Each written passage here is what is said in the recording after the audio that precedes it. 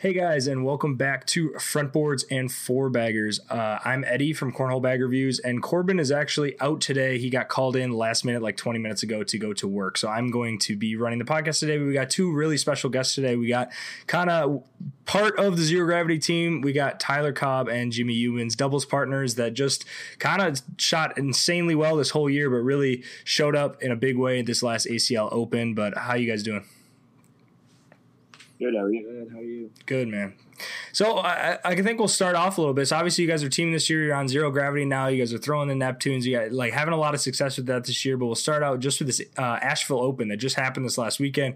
I watched way too much of it from my couch. It was really good to watch. A lot of really, really good games. But we'll start out with you guys in doubles. So you guys really kind of broke through this event, had a lot of signature wins, but you took third place overall, which is crazy, especially in how stacked the field was. I mean, you had Matt and Brett Guy, you had Jamie Graham and Jordan Power, you had Cheyenne Renner and Rule there. I mean, all the huge teams were really there. And for you guys to get that win, especially throwing carpet, which I think everybody's kind of been throwing fast bags, and there hasn't been a lot of carpet success this year. So it's really cool to see that consistency coming out of you guys from that. But we'll start for a little bit. You guys that didn't watch it, like you guys ran really hot until that first game against Birchfield and Gore, who ended up winning the whole event. But kind of what happened that first game? Did you just run into a freight train or? We were both off that game. Yeah. For sure. The whole day, like going into it in rounders and everything, we were both throwing above 10s and throwing carpet. And we usually try to like play a block style to the game. That's huge, throwing 10s blocking. So we were both throwing really good. And then we had a misstep, or not a misstep, but an off game, our fifth or sixth game in rounders, where we both threw 9s. But other than that, one of us was throwing a 10 at least every game, except for obviously the Trey Birchfield game. And I mean, I know a lot of missed opportunities. Yeah, go ahead. A lot of missed opportunities. Early in the game, I missed a couple, and then Jimmy scored. But like he said, he missed a couple where he could have, like, instead of scoring 2, he could have scored 4. But I started off by kind of struggling early. I couldn't maximize my points. So, like, if I could have scored 3, I'd get 1, or 10 on 9 or something like that.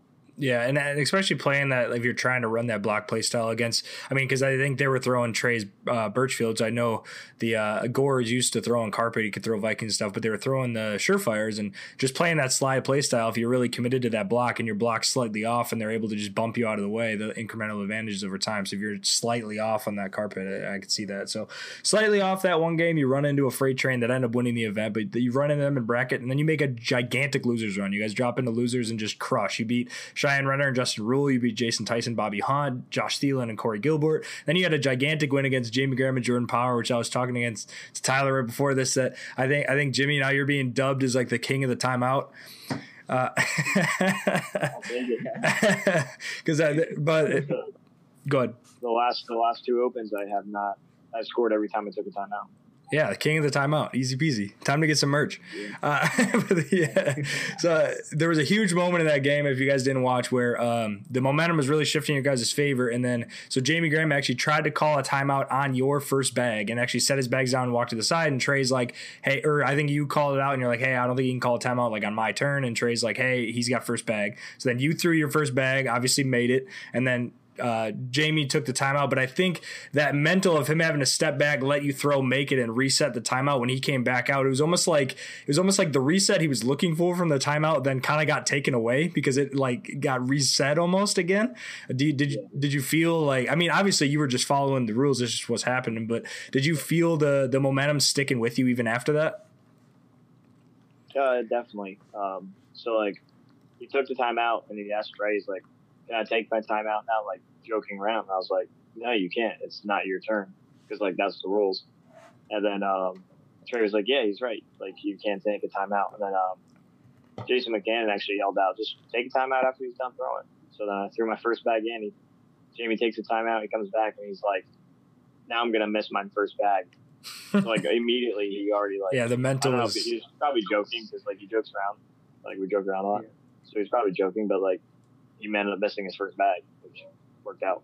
I mean, even if you're, because I joke around a lot too when I play, but me and Corbin talk a lot about cornhole is so much subconscious too, because how much muscle memory it is and consistency. But if you have like anything in your head, like, man, this grip kind of feels weird, man, this is like, man, my hand's a little sweaty, like anything in your subconscious going on, instantly that muscle memory is just that tad off, you know, which easily him joking around, it could still be there.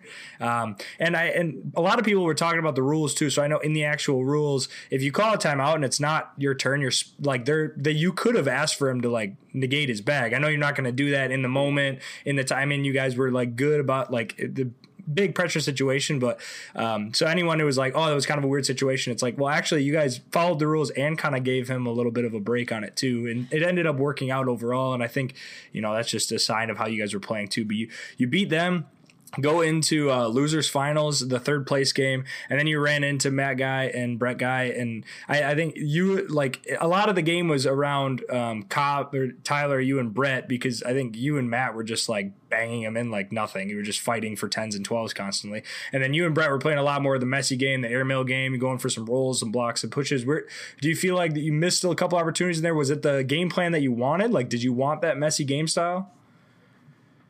Absolutely. That's what I tell Jimmy all the time. It's like our game is, I'm either going to slide them all in, and he's going to play the block game, or he's going to slide them all in and I'm going to play the block game. And that's what I wanted against Brett. I wanted him to block so that I could roll, because I know, like, when you roll against somebody like that, they're going to freak out and get like upset and want to do too much.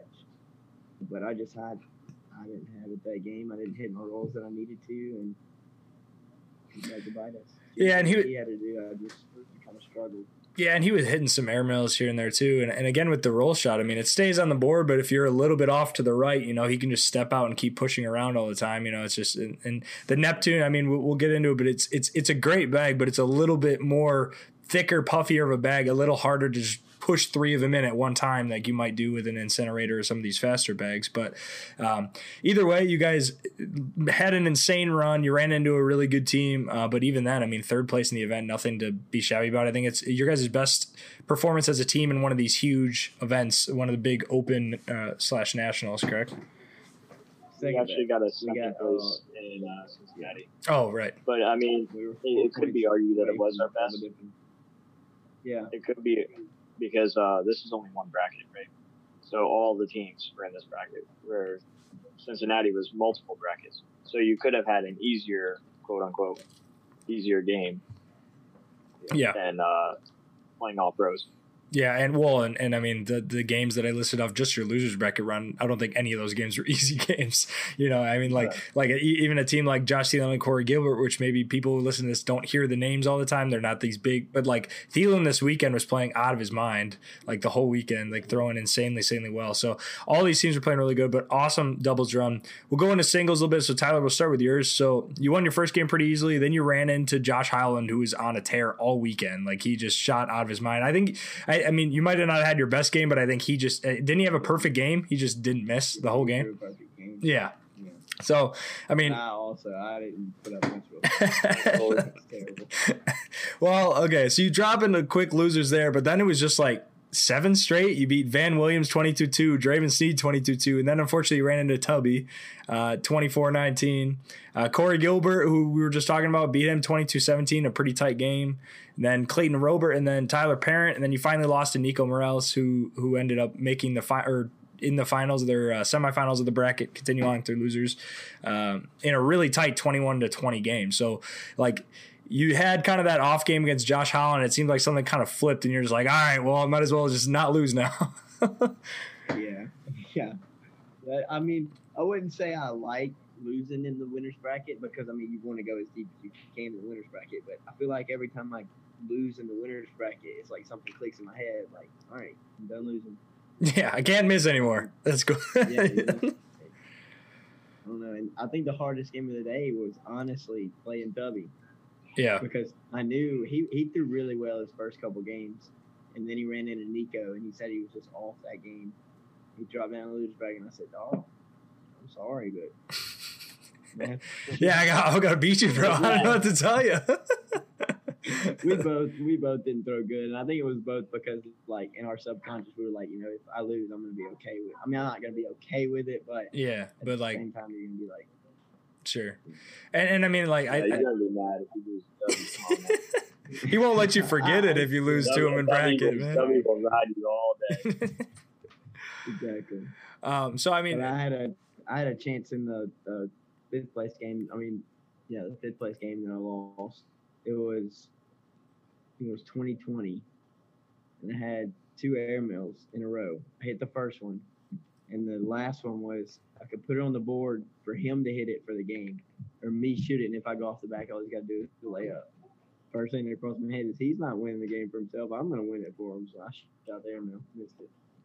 It happens. Yeah, and I agree with that because the round before that he had an airmail backside queen for the win, and he shanked it. So the odds of him shanking it again are very slim. You know, I think that the right call was to shoot it.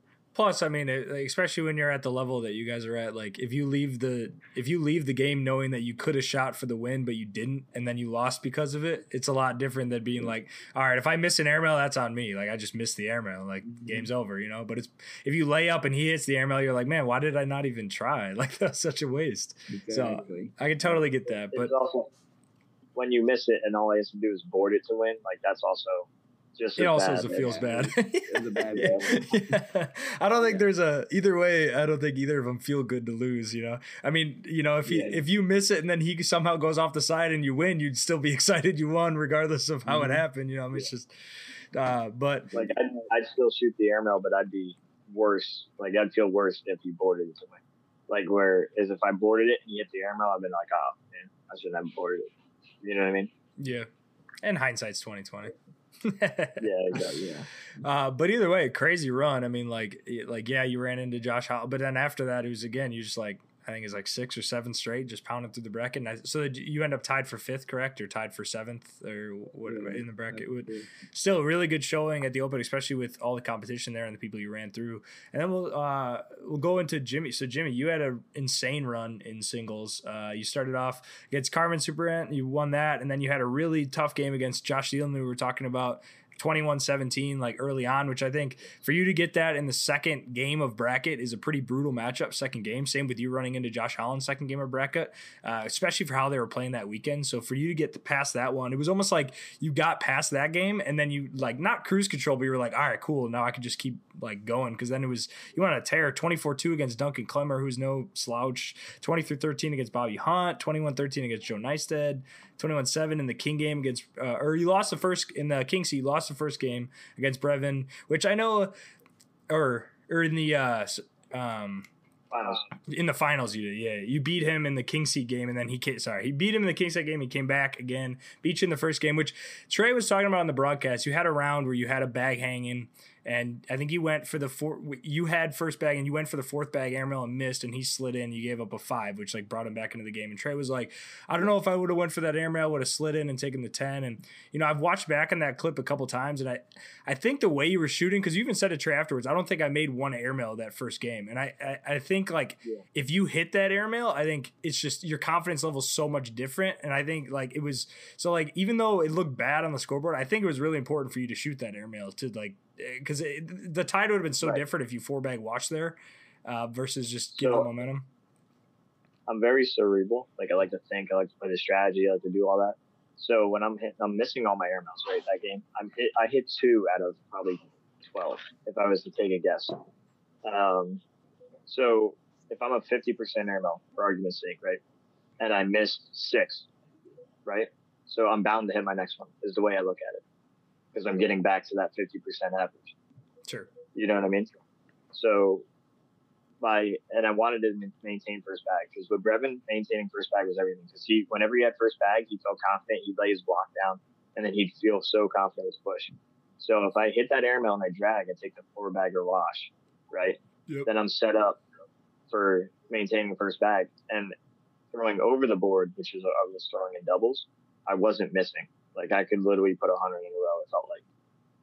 So it was the outside arm is where I was like giving up the points. Sure. So I felt like if I hit that bag, I throw another 4-bagger in the next round, and maybe he doesn't throw 12 in a row. No, I mean it makes a ton of sense. I walked back. I mean, and then obviously game 2 happened. You win 23-2. So like, yeah.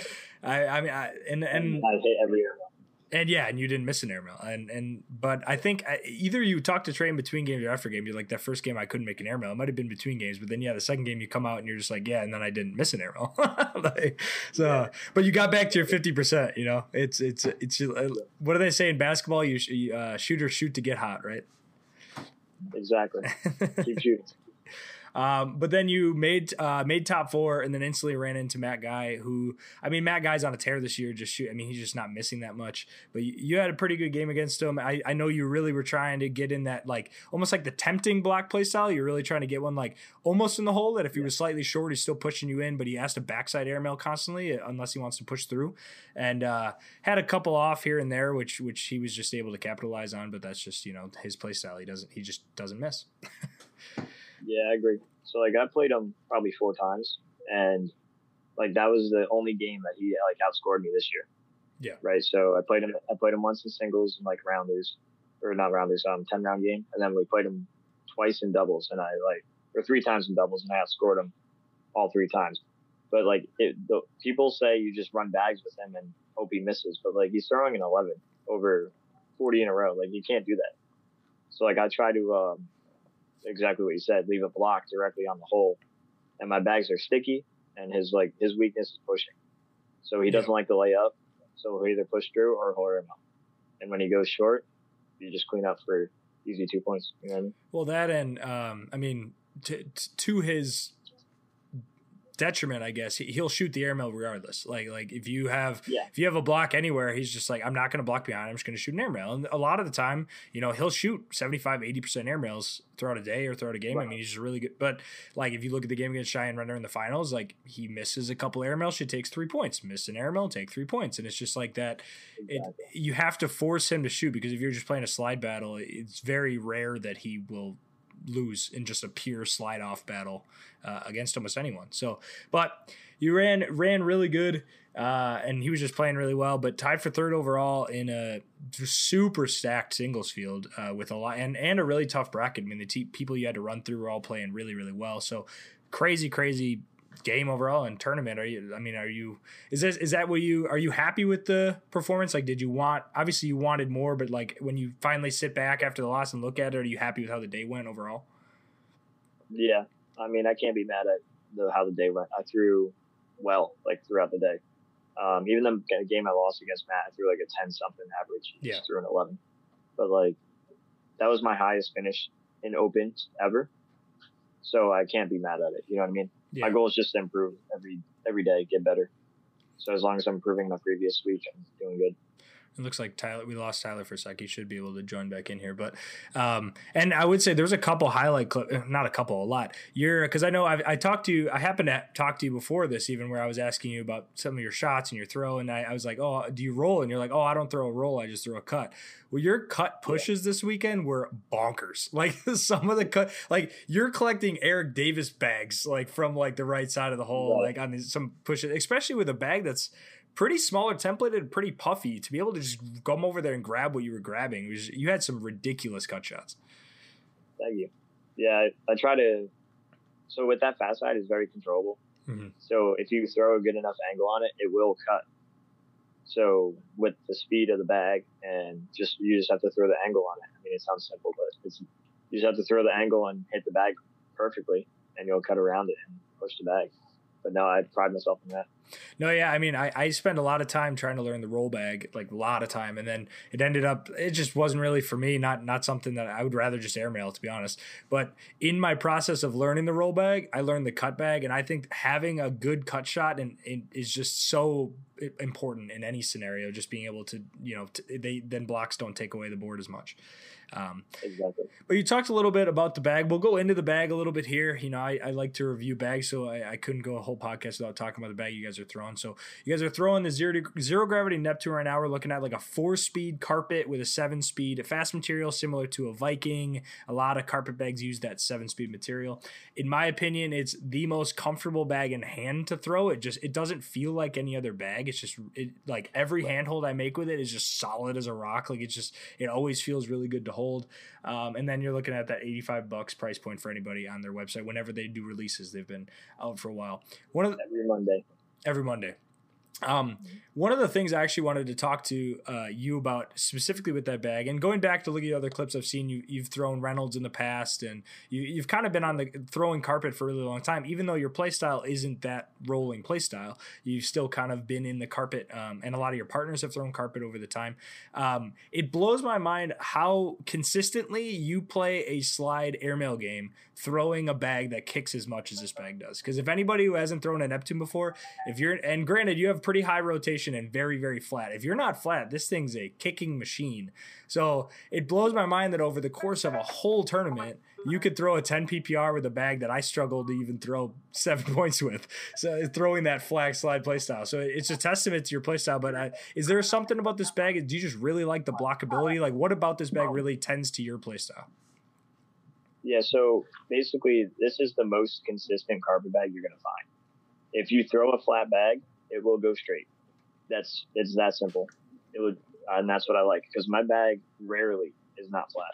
You know what I mean? And I throw almost pancakes level to the ground. Sure. And high rotation, it just goes straight. So that's why it makes it easy to run. Well, not easy, but like easier than like Reynolds, for example. Reynolds, they always kick left. No matter what, they're going to go left on me. No matter how flat, how hard I throw, they just drift left for whatever the reason. I like them because they're slow, but yet they're still a good collect bag. Like you can push through really easily. I mean, regardless, you have to throw it hard and hit the shot. But if you're hitting the shots, they're going to go. That's what I like about it. Like, it's a hard bag to learn, but if you could learn it, it does what you want it to every time. Where most carpet bags doesn't do that. You'll get a weird kick, or like you go to push with a fast side, to like hop the hole or bounce. Yeah, that doesn't do that with these. But if you don't have a flat bag, these bags will tear you up and you will kick all over the place. These are the bags that I use to warm up for events to see how well I'm throwing. Because if it's not going in the hole, then I know I need to be a little flatter. Right. Yeah, no, Tyler really loves these bags too, because they're easy to roll.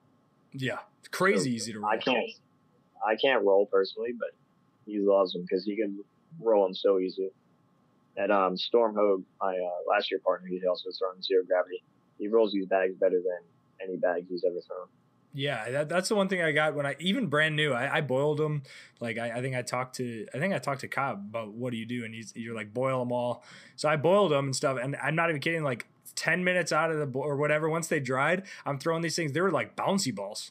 I'm like I barely, and I have like full solid boards, like the boards you guys are playing on, which normally bags don't like, just hop or anything because the boards are fine. These things, I was like, man, I can hop over bags like without really even doing much effort on them. Yeah, so it's all in how you break in your bags too. I don't like to boil mine. I just like to throw them. But when they're broken in, they have zero bounce if you throw it flat. That's what I like. So like Vikings, I broke them in, and then they still wanted to bounce on me, even when they were broken in. Yeah, I agree. Like these bags start puffy, and they're like, because of the sand fill, they want to bounce immediately. But once you break them in, they play like tight to the board. So Cobb, you fell away a little bit. We're just talking about the bag you guys are throwing a little bit, and we were talking about. I asked Jimmy a couple questions about it, but we'll go into. So I know you come from, like, before this, you were throwing a lot of BGs. You come from a BG background. You've been throwing carpet for a really long time. You were throwing a Wizard for a while.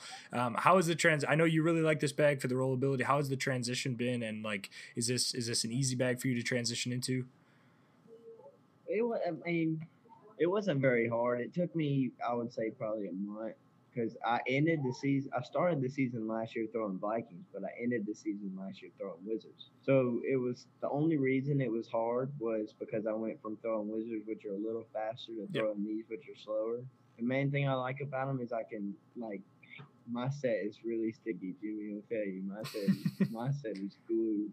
But I can throw them as hard as I want to, and I don't have to worry about throwing them off the bat unless I just randomly do something stupid every now and then. But like he said, once you get them in, they don't bounce.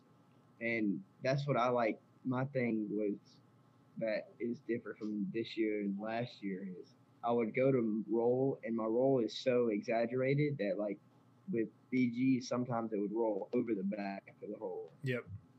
But with these, I don't have to worry about rolling back, rolling hard. You know what I mean? Like, they just, like, they don't bounce too much. They bounce just enough. Sure. Yeah, and maybe the set I have, like, as the negative of reviewing bags, I can't throw a carpet bag for like 100 hours to get it to the point that it needs to get to, just breaking in by throwing. But I have felt some like really broken in sets, and like once they fully relax, I could definitely see where the big, and I normally hate sand fill personally in any bag, but like this bag, for whatever reason, like I took it out of the box and I was instantly like, this is one of the best feeling bags I've felt. Like, just the way that the sand works with that carpet, it's just really comfortable to throw all the time. Yeah, people compare it to like a cat bag, but for carpet. Sure, that's the comparison, because it feels like a cat bag, but it plays like a carpet bag. Sure. The only thing is that 4.7 carpet is more like a 2.6 when it's broken in. Like it really slows down pretty good. Storms are like a 0.5.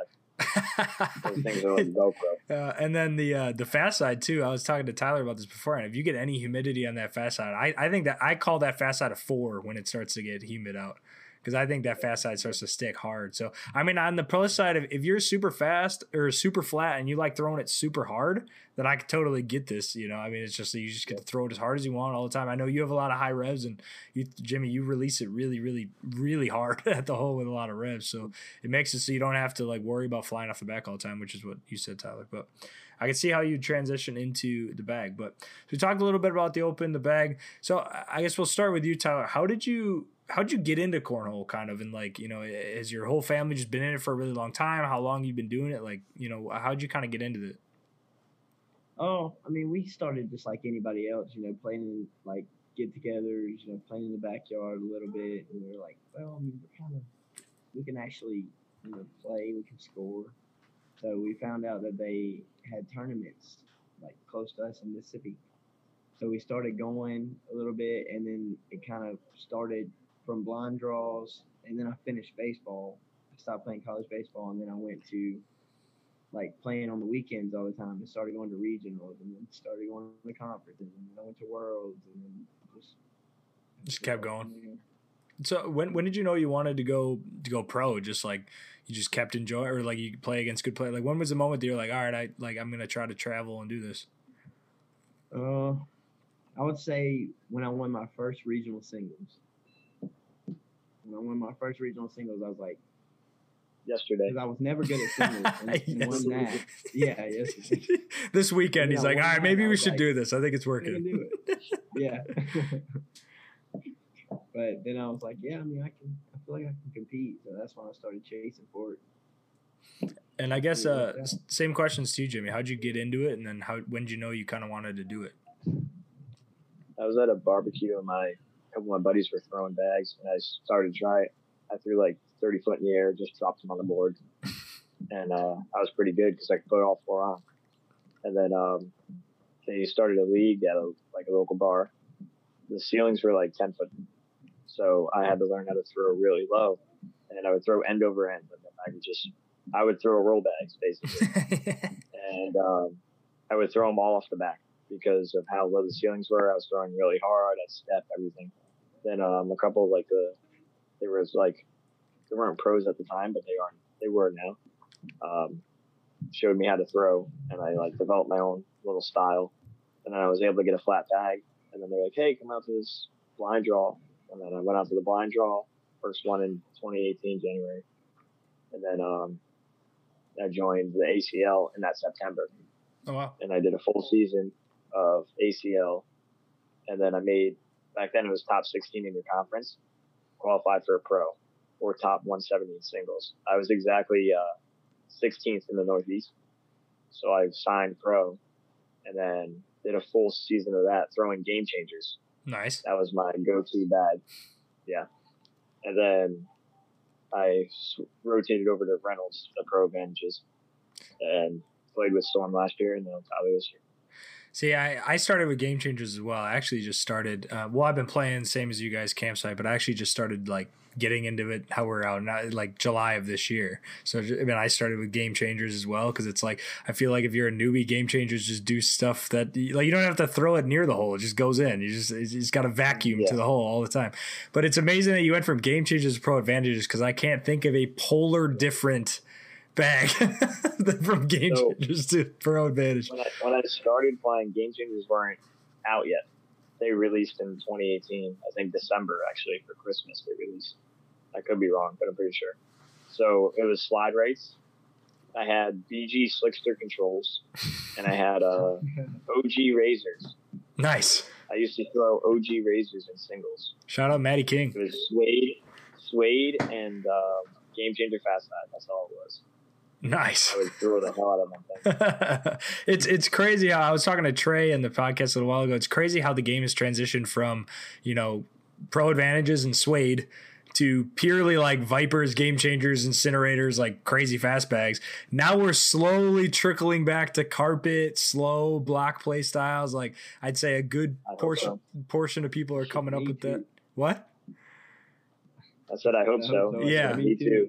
And then Trey was saying too, because obviously right now the roll bags, like the talk of the game, like all the people that see it on TV think it's so cool that people roll over the top. So everyone wants to learn it and try it. And Trey was even saying he wouldn't be surprised if, we get to 60% carpet players. And then you find out that a good chunk of them can't throw carpet. And then they go back to fast bags. And this will be over the course. And it'll keep doing that. It'll keep going back and forth from slow to fast bags over the course of time. But I mean, you even saying that 2018, which, I mean, I guess it's 3 years ago now, but 2.5 years ago, there was basically like no bags in the market. You had like suede bags, you had a couple. And then now I feel like we have an overload of bags in the market, like more bags than anyone could possibly ever want to throw. I mean, I have a tub right here with 80 in it.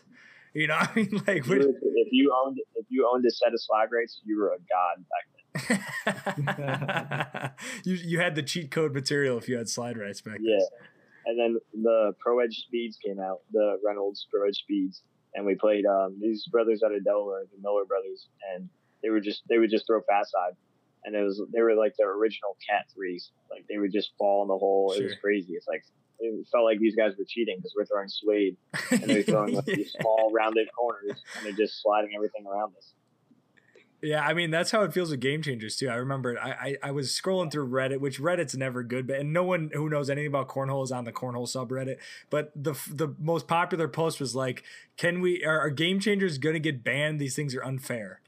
And the comments were just hilarious because it's like it was like early or late 2018, early 2019. People are like, they missed it behind the hole and it was sliding back down the board. I'm like, yeah. Now that's where everyone misses. Yeah, well, and now that's what everyone's throwing. I mean, like the amount of, if you had to look at the top 16 players just from this open, other than you guys throwing carpet, I mean, like you got like Cats throwing like Cat 3s, you got like Incinerators, you got all slides, you got Vipers. I mean, no one else is throwing slow bags. Every single player is throwing fast bags. I mean, it's just why not when it's that whole friendly, right? But you got to have the good air. We were talking about this the other day, and I'm no disrespect to anybody, but I told Jimmy the other day, if everybody had to throw the same bags and they were sticky, me and Jimmy win every pro national.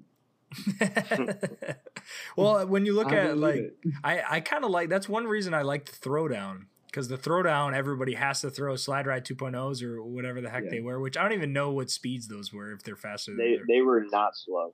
They were not slow. I don't care what anybody says. Those bags were like medium to fast. Yeah, they changed it up with the 2.0. It reminded me of like a fire bag, the starters. That's what it felt like in my hand.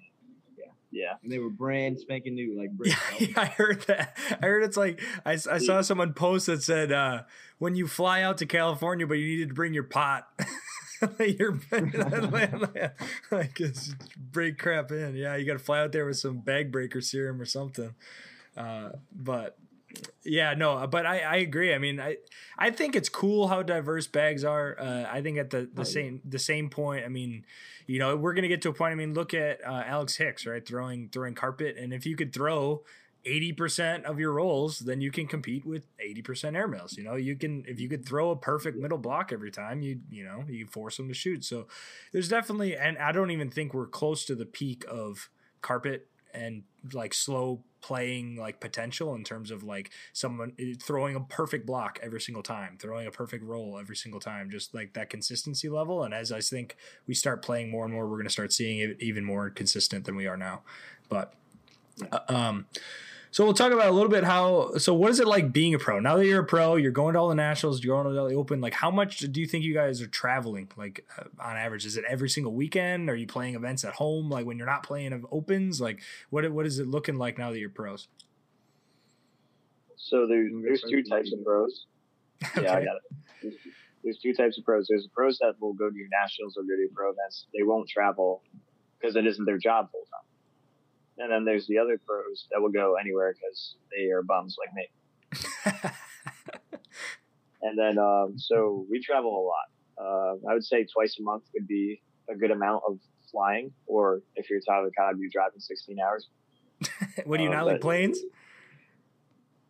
No, I love got a full family to go. 6 people in that go. Okay. You packed the minivan. We drove to South Dakota. That was 24 hours. You'll probably be driving to Iowa. I don't think he's going to that one. We'll drive. Yeah. But, yeah, so now we travel a lot. This month we're actually skipping the Kentucky Open because that would be 3 Opens back-to-back weekends because he's going to his conference as well. So we had North Carolina. This weekend we're going to Florida. Then it would have been his conference, which is like 8 hours, give or take. And then it would have been Kentucky. And then there was the payout or the gauntlet. The gauntlet.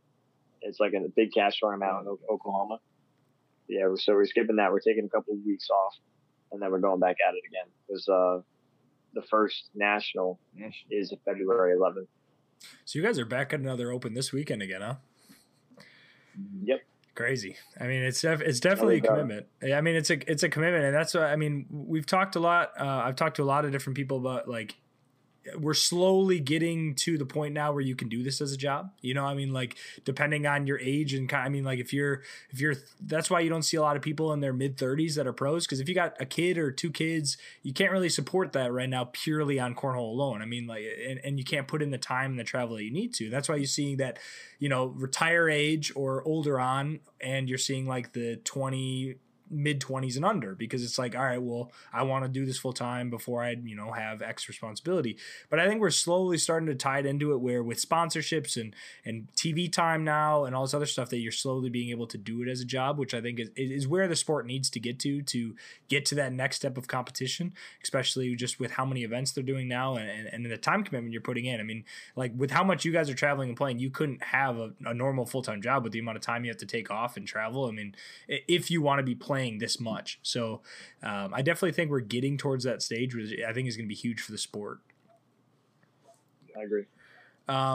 So what do you think is the thing that people understand the least about being a pro? Like, what do you think people like underestimate that goes into being a pro? You got it, Tyler. You go first. I don't know. I mean, I think that it depends on like where you look at it from. If you look at it from somebody that just watches it randomly on TV, they're probably like, "Oh, I can do that," you know? But they don't realize how much work actually goes into it. Like you were just saying, this is a full-time job.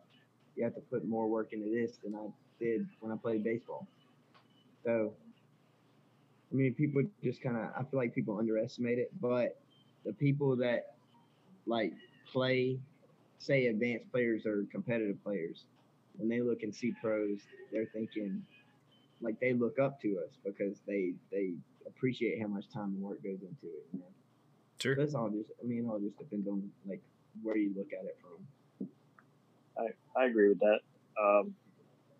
It'd be like, I'd say dedication would be, put it in one word. Like when I'm not traveling, I go to physical therapy, acupuncture, and a chiropractor.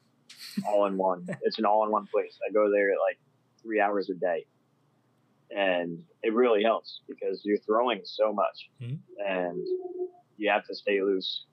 Because if I didn't go, I would be hurting. He doesn't have a back massage when he plays with me from carrying me all the time. Yeah, I'm all hunched over. Your backpack's not big enough to hold all the bags and Tyler. My chiropractor knows how good my partner did by how hunched over I was. So that Jimmy, what do you think is the hardest part about being a pro?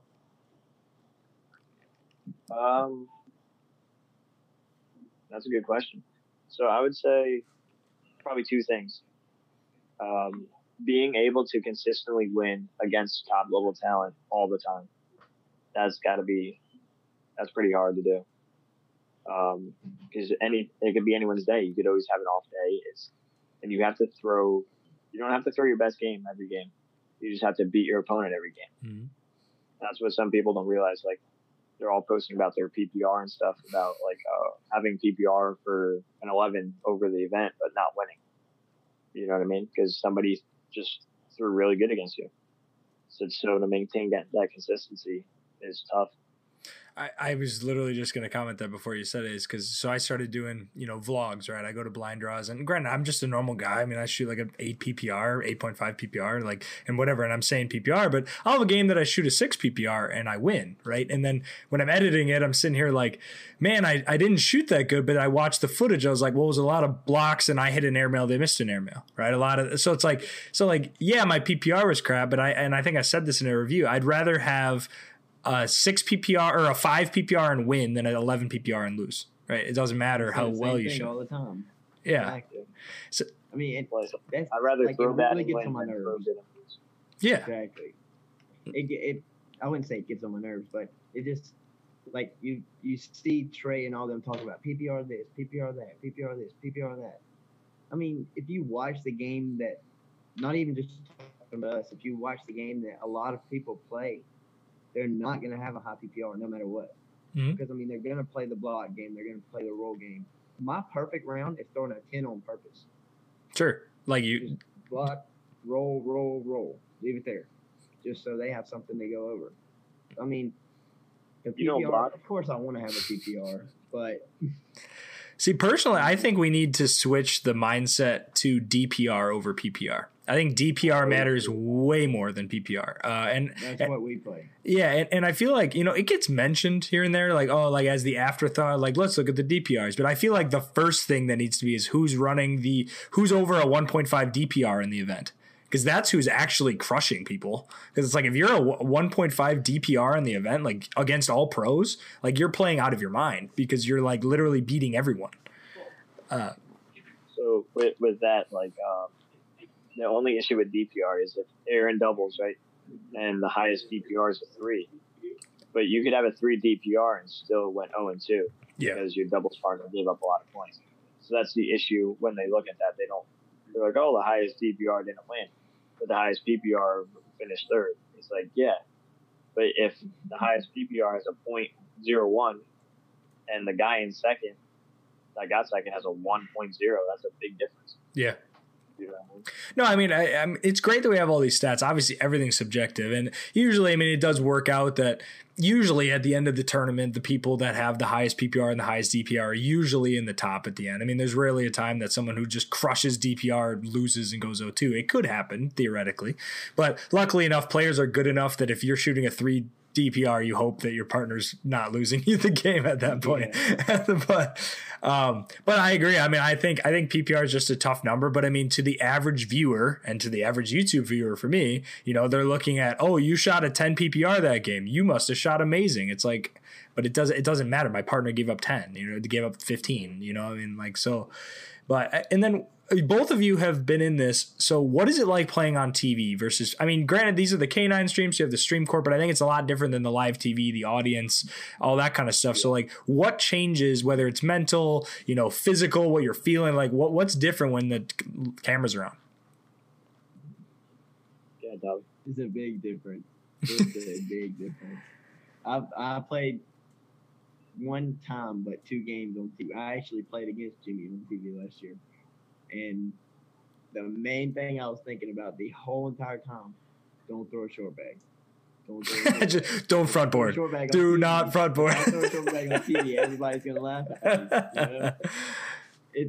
It's all about, like, mindset, Like I tell everybody all the time, this game is so mental. If you have the right mindset, you can win. And you just get up there and you say, it's the same game I always play. They're just cameras. There's big cameras, and I'm on a big stage, and everybody's watching. But it's the same cornhole game you always play, no matter what. All you gotta do is throw the bag in. And Jimmy Graham said to me, because I asked him the same thing, like, how do you deal with nerves when you get on TV? And without even, I think I wasn't even done with the question. He just goes, alcohol. Absolutely. Yeah, he's like, if they banned alcohol from ACL events, he's like, I would have to relearn how to play the game. So for me, I don't within drink the past or anything. year. I just love the pressure. How he does it. You love the pressure. I just love the pressure. I want to be 2020, hit a backside airmail for the game. That's what I want. I would play every game like that. I just love to be in that environment. Even if you miss and they lay on and you lose? Yeah, I would suck. But I want that. I'd rather have me hit the shot to win than have anyone else hit the shot to win. Sure. And then Cobb, so obviously you had the pro shootout win. And then do you think getting that, maybe getting over the hump, getting that event win on TV, do you think that helps going on TV going forward? I think it does. I really do. Because I got lucky, and the one time I did play on TV, I threw really, really, really well. So I feel like the next time I get on TV, I'll be like, well, I've already thrown good, so I can do it again. You know, it other than like contrary to if I got on TV and played terrible, then the next time I got on TV, you're nervous. Yeah. Last time I got on TV, I threw terrible. You know, but I feel like it'll help going forward, knowing that I did. Yeah, you got lucky. You guys beat us. Well, and then the game that airmail, I should have drugged. We would have been up one last round, so I'm with 4 bags. Yeah. Oh, and then so I had to block. I can't block. Do you I know you're just finding them all in. What do you think goes into, obviously, I almost every pro I've talked to dislikes the 10-round format because it's not a normal game of cornhole. It completely changes the dynamic of the game. How do you think, do you have to change what you're doing, your mental going into knowing it's a 10-round game? Like, what changes when you get in those 10-round situations? So you shouldn't change, but you do. So for players like us, or like me, Tyler sometimes blocks, but like I live on the block. I don't want to run bags. Like that's not where I want to be in this career. I just want to block and make them miss. It gives you can't like go for airmails. You should be able to because like you got to play your game. And if you're scared to shoot, you're not going to hit any. But you can't give up big rounds. But you can't give up any round, really. You could give up a 2. You could live off that. But if you give up a 3, that's hard to come back from. Believe it or not, and because they're just going to run bags. Everybody's throwing fast bags nowadays. They're just putting them all in the hole. They're just filling up the hole. So if you get up 4 points, all you have to do is run bags. You can miss twice, and you'll be tied. Like, you know what I mean? So if you throw a 4-bagger every other round, you're already in rounds 7, 8. Well, yeah, and with the players we have now, I mean, like almost every single, if not every single pro can run 40 bags pretty easily. Like 10 rounds, just run quick 40 bags. Even throwing carpet bags, you could run 40 bags pretty easily. I mean, like it's not. So I mean, look at a lot of the games. Like even the final against Cheyenne and Matt, which granted compared to the Alex Hicks one was like way shorter. I'm like, cool, I get to actually watch it and go to bed. But it was still 27 rounds. You know, I mean, and that was like they gave up big rounds each way, 3s and 4s and stuff.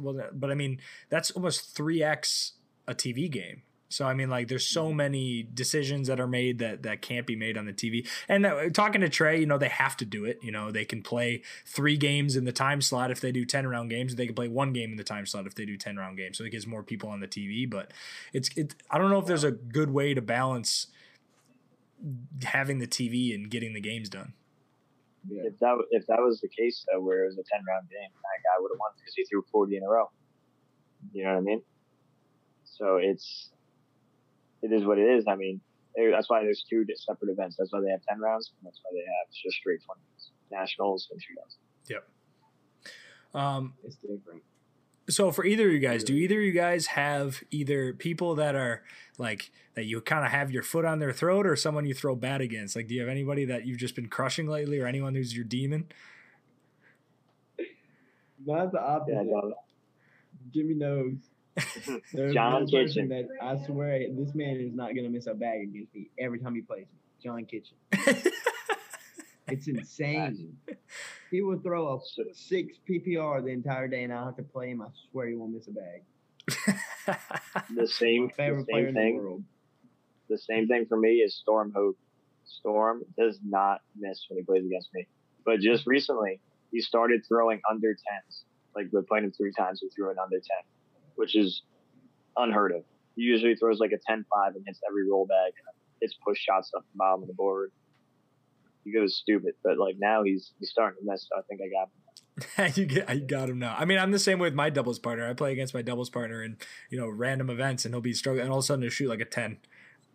I'm like, what the hell, dude? he's like, well, I'm not nervous about beating you. I'm like, but again, back to the mental game you were talking about. It's just that subconscious of like, well, I don't care if I lose, so I'll just won't miss. Yeah, I do have to say, I think I got Justin Stranger's number. Yeah? I think so. Yeah, like I played him 6 times recently, and he beat me once out of the 6. All right, we'll put it down in the notes. He's losing to Justin Stranger next event. You actually do have Matt's number in doubles. Yeah. In doubles, yeah. So In doubles. this Every last week- game, I played Matt in singles, was the only time he outscored me in his life. Yeah. Which is I crazy. played him in Atlanta in singles. I 21 won him in 10 rounds. And then I played him 3 times in doubles. And all 3 times I either had a 10, like the one time I had a 10.86, which was the same he had. And then I outscored him the other 2 times. Well, I mean, So- I think it just comes down to, like, you guys are one of the only teams, we talked about this a couple of times, you guys are one of the only teams that are still committing to that are in the upper echelon of teams that are left at the end of the tournaments that are still committing to blocking, right? Where like most teams are throwing only fastbacks. And I think when him, especially if we're just talking about Matt Guy, if he spends the whole day just hole for holing and just winning 25 round games all the time, and then now he has to shoot 5 times the airmails that he shot the other 10 games, just because it's like, all right, well, block airmail. It's like eventually he's going to miss a couple airmails. And I was talking, and like when you disconnected, I was telling Jimmy that he had some ridiculous cut push shots this weekend. And I mean, if you can clean up bags and force him to take a mitt, take your 3 points so you can get them. Stay skinny. Stay skinny. Every time I said stepped that out 1,000 this weekend, times. every single time I stepped out to collect the bag this weekend, Tyler said, stay skinny, stay skinny. Stay skinny. Every Stay single in the time. middle. Oh, I do have to ask. There was one shot that you threw. It was almost like you tried to throw a roll bag, Jimmy, but you completely missed the rest of the board. You like threw the bag like vertically. What was that? And if he So, would have just I did the threw- same exact shot he did the bag before that, it would have went in. Those He's bags were so floppy. Those bags are hard. So we're They throwing were. his really floppy Neptune. His glue sticks? He boiled them like 9 times. Nine times. They're actually fastest set he has, which is weird. And they're really That's the floppy. fastest that I have. But because the boards are sticky, they fall easy. You know what I mean? So Mhm. I threw 2 perfect cut bags around the block, and then he like blocked against, and I was too wide. It was like 12 inches. I had to cut around, and he's like, "Oh, just do the same thing." And I'm like, "I'm not Devin Harbaugh. I can't cut that." So I went to throw with a cut bag, and I knew I really need to angle it, and it just like fell completely out of my hand. It's just like a vertical bag that just like side railed, and just it was ugly. Because the commentators were like, I think that's his new roll bag he's working on. I was like, I hope not. Yeah, that is not my roll bag. 'Cause I That's was- just Wally busting my balls. Oh, okay. Because I was like, that doesn't seem very, very rolly to me. That's normally what my roll bag looks like. Yeah. Is there a type of You can player? roll a little bit sometimes. Yeah. Sometimes.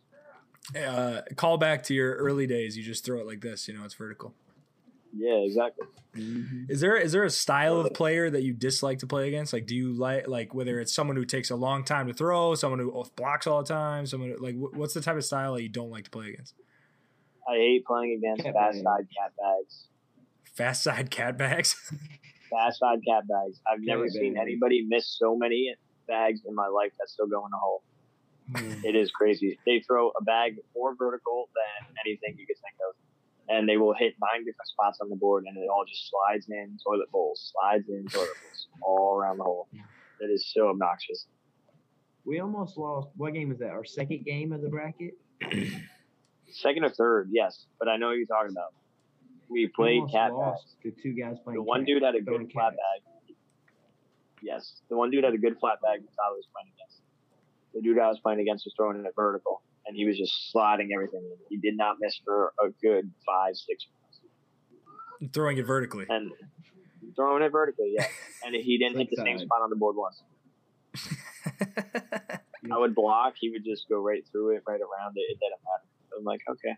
I'm just going to put my bags in the hole. So mark it down. Jimmy does not like fast side cat bags. Fast side any bags, really. That's just like where you miss. Like if you throw a decent bag, like I can respect it. You're fine. But like if you can't throw a bag, like I don't know. I'm biased. You wouldn't like my blind dress. I think that's 90% of the players. Vertical, fast side game changers everywhere.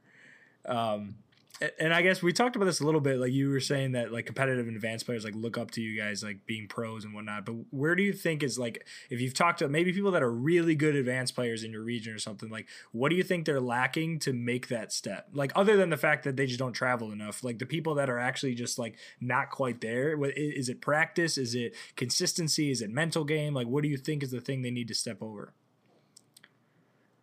It's the mental consistency. Game. Yeah, and mental game. Consistency in the mental game. The mental game. Once you get to our level, everyone can slide 100 bags. Everyone can airmail. Most people can roll. I mean, I can't. What separates everyone at this level is the mental game. It's going into a building, not being cocky, just being confident. I mean, you walk into the building. And you have to have the mindset of, I'm the best player in the building. No one can beat me.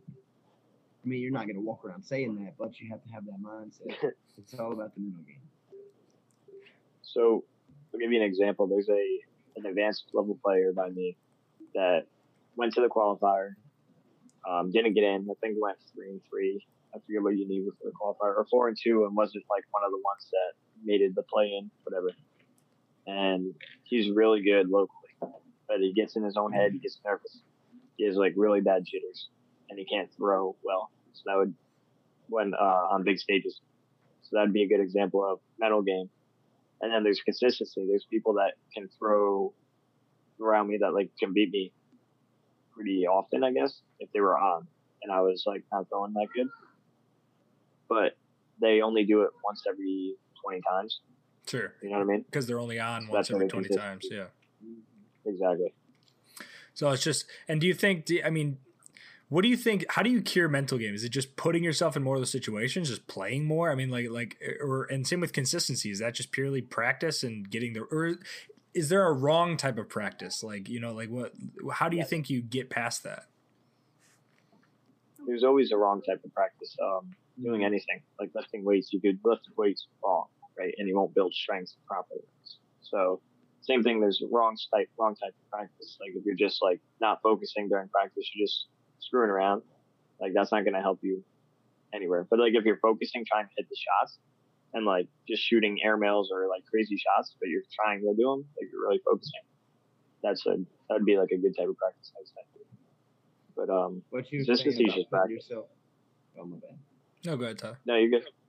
What you were saying about putting yourself in the situations, yeah, that'll help. But the main thing to me is just being mentally strong. And some people just don't have it. Some people have to develop it. Some people, well, like I said, some people just don't have it. You have to develop that being mentally strong. Or nothing, like, you can't let anything bother you. That's what Bud Light's for. Yeah. I heard they only had craft beer this weekend, though. It was awful. Oh my! Is that why you threw good? You weren't drunk? No, I was more. This time it's wrong. Yeah, he's trying to drink it Bud Light style. They're like 8%. We're doing shots before we play tomorrow. I told my mom and dad when we got there, I said my worst nightmare at a cornhole tournament ever has happened this weekend. They were like, "What?" I said, "They don't have Bud Light." Why don't you just go to the store? Because they won't let you bring it in. I know. Just go out to the car between games. That's a long walk, and it was cold there. What's cold? Do you know what temp it is outside right now? Yeah, I know. It's -20. Okay, what's cold? Yeah. Cold don't mean -20. nothing. All the time. -20 temperature, by the way. Yeah, no thank you. That's insane. Yeah. But yeah, It gets 60 degrees, and I'm like, ooh. yeah, no, it's I mean, yeah, it's 82 when you're wearing a sweater. You're like, oh, I'm cold. yeah, it's comical. I go outside in shorts, like to go get my mail. It's like -20. I have shorts on because I'm like, yeah, whatever. I mean, it's below freezing here, and it's cold. I mean, yeah. And then, so we'll get into a little bit here of throwing styles, because I think, Jimmy, you have a really interesting throwing style that you kind of found your own way. And Tyler, I think you have not normal, but you have your own little quirks too that I like to get into. But His throwing style. That's what he does when he throws his flag.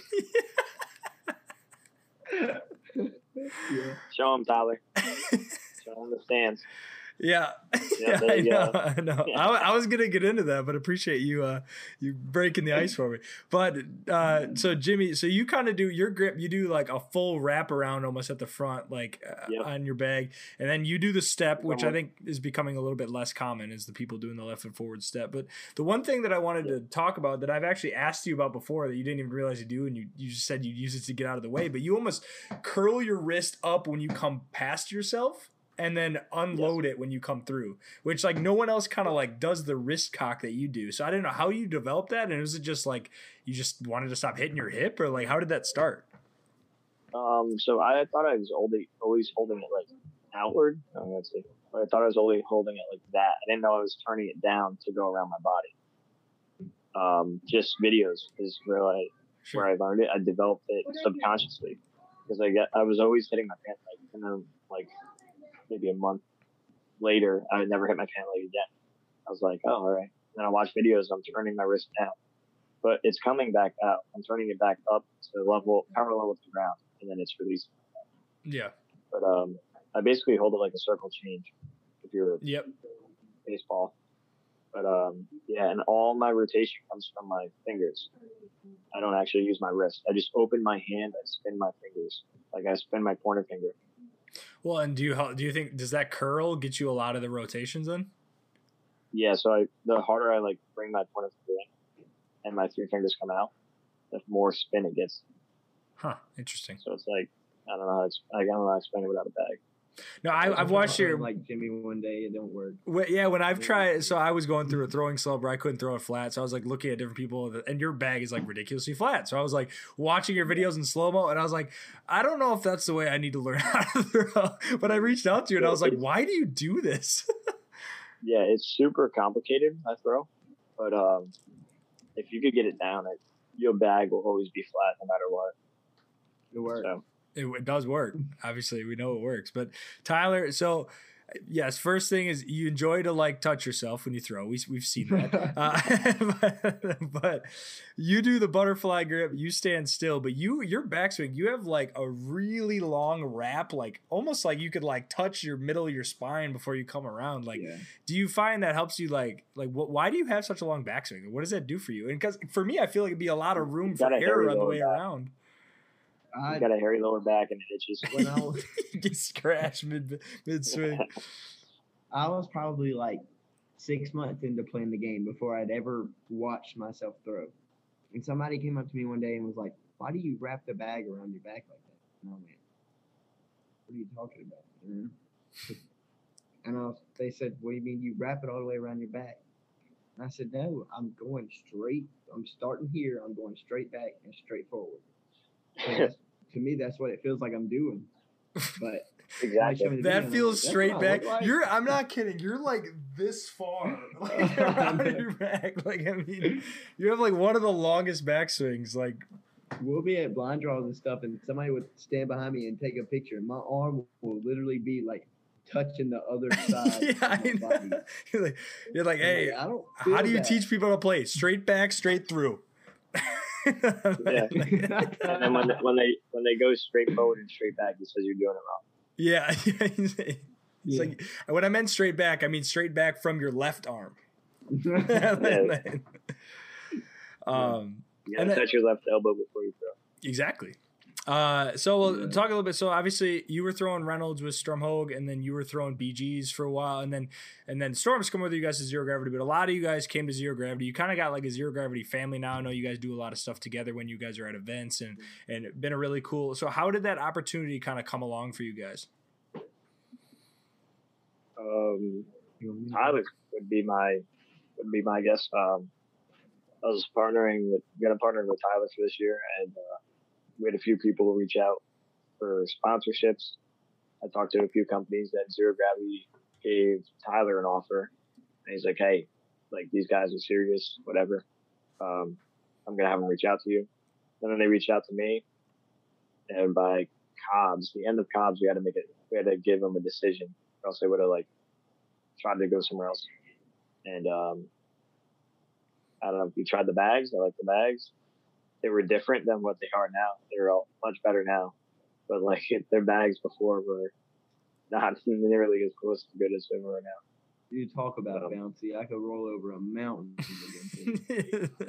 So, and that's one thing I was going to ask. Like, I mean, like, obviously there's money involved, there's travel involved, there's all this other kind of stuff involved. But like, did the bag play a big component into what you guys would pick? Like, I mean, like if they offer you something absorbent, but I mean, like, is it really important to you to have a bag that you really think fits your play style? For me, I'm going to say no. The bag was usable. The prototypes that we got, they were usable, but they were nowhere means like close to being like competable at a high level. But I'm fine adapting, right? So I've never thrown it before. I would have adapted to anything. I might have even threw fast bags. Like I would have been able to adapt. I would have been mad about it, but I would have just ran bags just more. Yeah. I mean, Same I'm the same way. Yeah. But I mean, when I found out the bags were slow, then I was like, I mean, that's right in our wheelhouse, you know. Sure. And if they're slow, then we're gonna be able to throw them.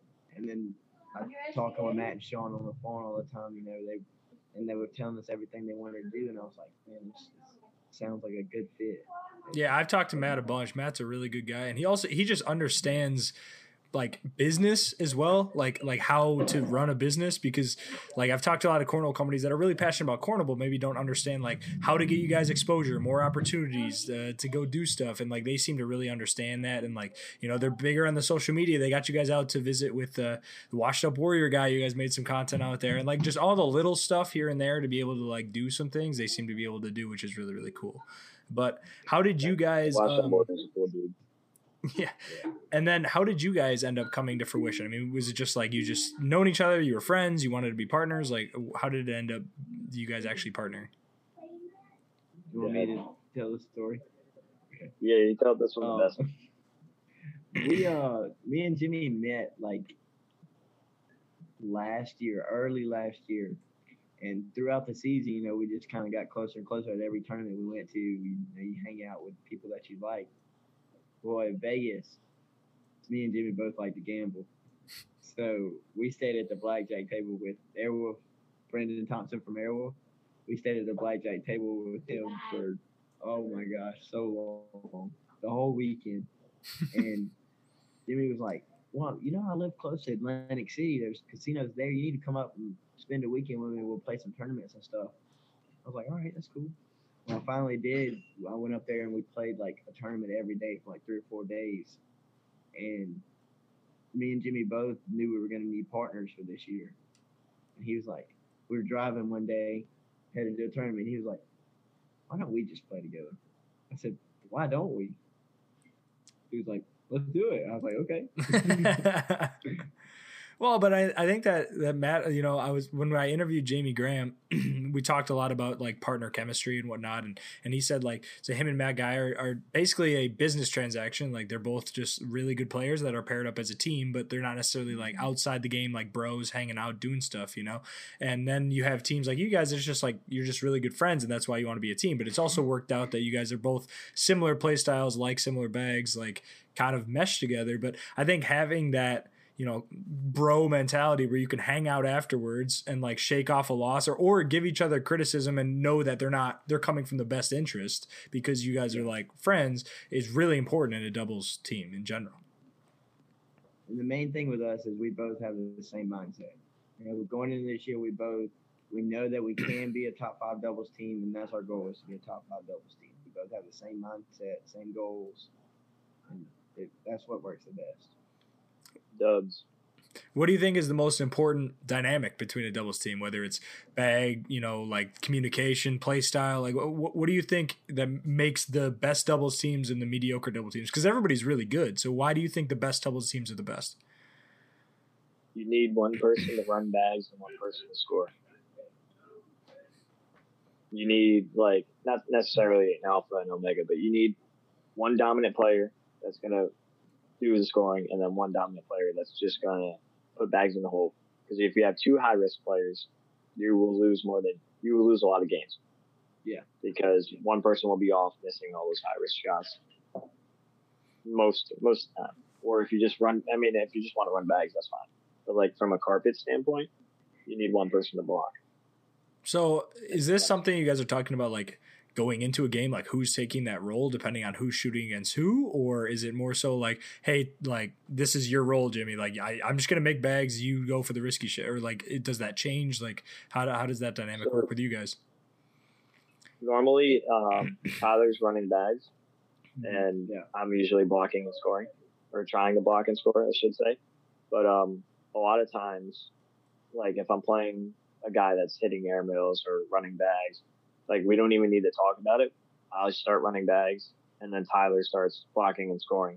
Or, like, if I'm off that game, I'll start running bags, and then he'll, like, notice the cue or whatever, and then he'll start blocking and scoring. I think it's hilarious I think it's just hilarious that you're good enough that you could just say, yeah, if I'm off one game, I'll just start making them all, and then he can start to, because it's like around here, it's like, oh, I'm off one game, I shot a 4, but it's all about knowing the game. Like, if we're in the middle of a game and I see Jimmy, the person that Jimmy's throwing against, if he throws a block and they just go through it, and he can't really do anything, then I know that I'm gonna have to start creating a little bit. When I try to block, I'll shank. You can ask me, I'll shank when I try to block, but I'll just take a little bit off, try not to throw a short bag, and it ends up as a block. That's what the practice is for, man. You got to practice throwing blocks. Oh, I do. I can block like crazy in practice. They come out as shanks. Sand comes out like this. Yeah. Rather than like that. Yeah, you're throwing a block, it's kicking off the left side of the board. From the outside. Yeah, from the outside. Yeah. And I guess that kind of leads into practice a little bit. So, I mean, do you guys still practice just at home to practice? Is it mostly just going to blind draws and events, just resting in between events? Like, I mean, what is the current state now? Jimmy doesn't practice. Nope. I only practice at blind draws, leagues, stuff like that. I can't focus just throwing by myself, and I have no one like I could just go and throw with. So like blind draws and leagues is when I get my practice. If somebody's standing next to the board, that's when I'm like at my best. Like that virtual from when COVID was around, I was terrible. Like I was beyond terrible. I think the one out of 6 or like 10 events, whatever it was, I think I averaged an 82, which is competitive according to the ACL deck around. Yeah. So yeah, I was not good at that at all. So I only practice by like doing blind draws, stuff like that. And does something have to be on the line for you? Like if you're playing against a guy who's just good just to play, or do you have to be playing a cash game? Do you have to be playing something for a purpose? Unless I want to really beat the guy, then yeah, I basically have to play for something essentially in order for me to try. And what about you, Tyler? I mean, sorry, I don't mean to cut you off. You can finish. No, it's like I tried, but I just don't have the right level of focus, if that makes sense. Sure. And Tyler, you got a lot of siblings, obviously, that are playing bags all the time. Are you guys throwing against each other all the time for practice? Yeah, mine is the same exact opposite as Jimmy. That's all we do is practice. I mean, where we live, it's if we want to go to a blind draw, we'll have to go. The closest place we can really go is New Orleans, which is an hour and a half for us. So we will go once or twice a week, but other than that, every day we're in the shop. So you're in the boonies. Playing singles game. Yeah. Yeah. Well, and then at least you got a bunch of players that, or at least your siblings are good enough to give you some form of competition. You know, like exactly. And I tell everybody all the time. That's why, like, no, I'm trying to brag, but that's why we went from, like, within this short amount of time, we went from terrible to good, because we have each other to play against all the time. We're all progressing at the same time. I mean, it's easier for all of us, because, I mean, I can go out and play against pro caliber talent every day in a singles game. If Tubby and Tyson aren't acting like idiots. Hey, I mean, as we saw in bracket, you beat Tubby, so are you sure it's pro level competition you got here? But no, I don't really got anything else. I mean, I think we talked about a lot of stuff. I mean, congrats on the event. I mean, you guys are obviously, like, all the events this year so far, you guys are coming out with a bang. I think you guys are really found a bag that you're comfortable with. You find, like, you're able to play the role play style. I mean, those things airmail drag really well, cut really well. Like, everything that you're trying to do with the bag, Jimmy, it's working out for you. You could still go hole for hole if you need to.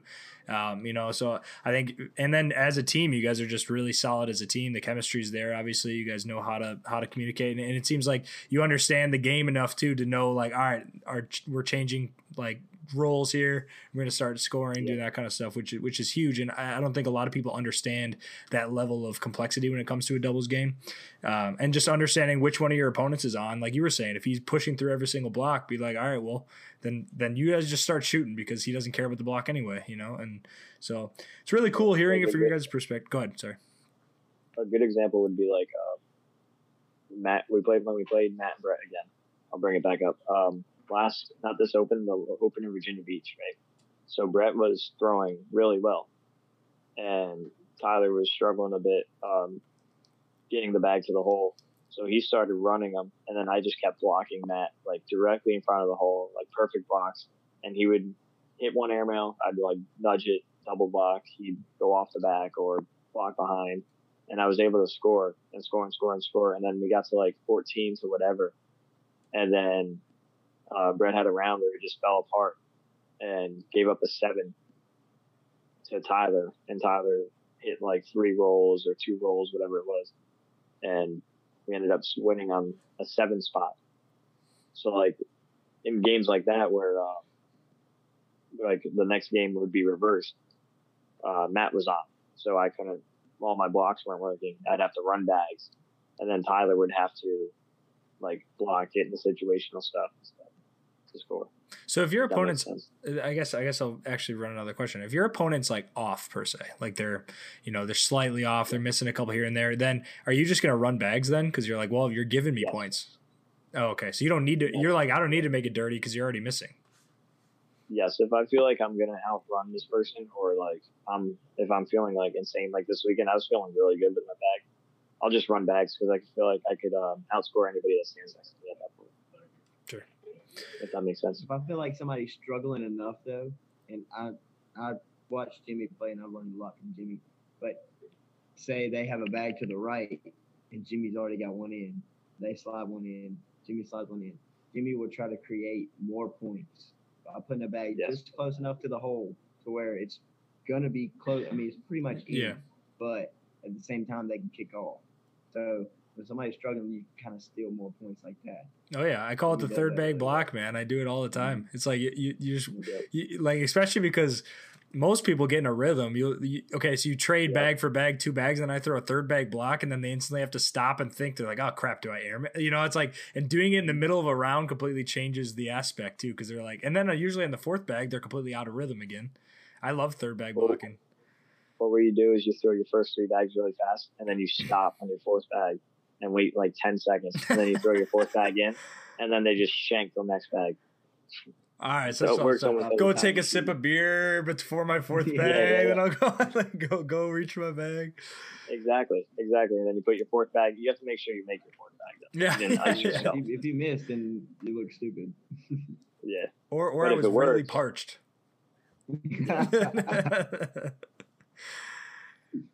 But All right. Well, I had a really, really fun time talking to you guys. A lot of really good insight. I mean, you guys are going to keep running good just for, everything you guys have been doing this year so far. I don't foresee that stopping anytime soon. Seems like your mental game's in a good place. Tyler, you avoided the front boards on TV, so that's a good thing. I'm glad we made it past that point. Continue rubbing yourself when you throw. It seems to be working.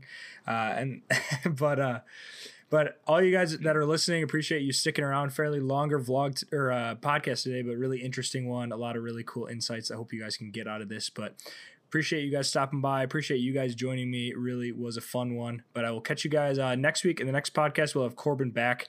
But thanks for stopping by, guys, and we'll catch you guys in the next one. Thank you. Appreciate it.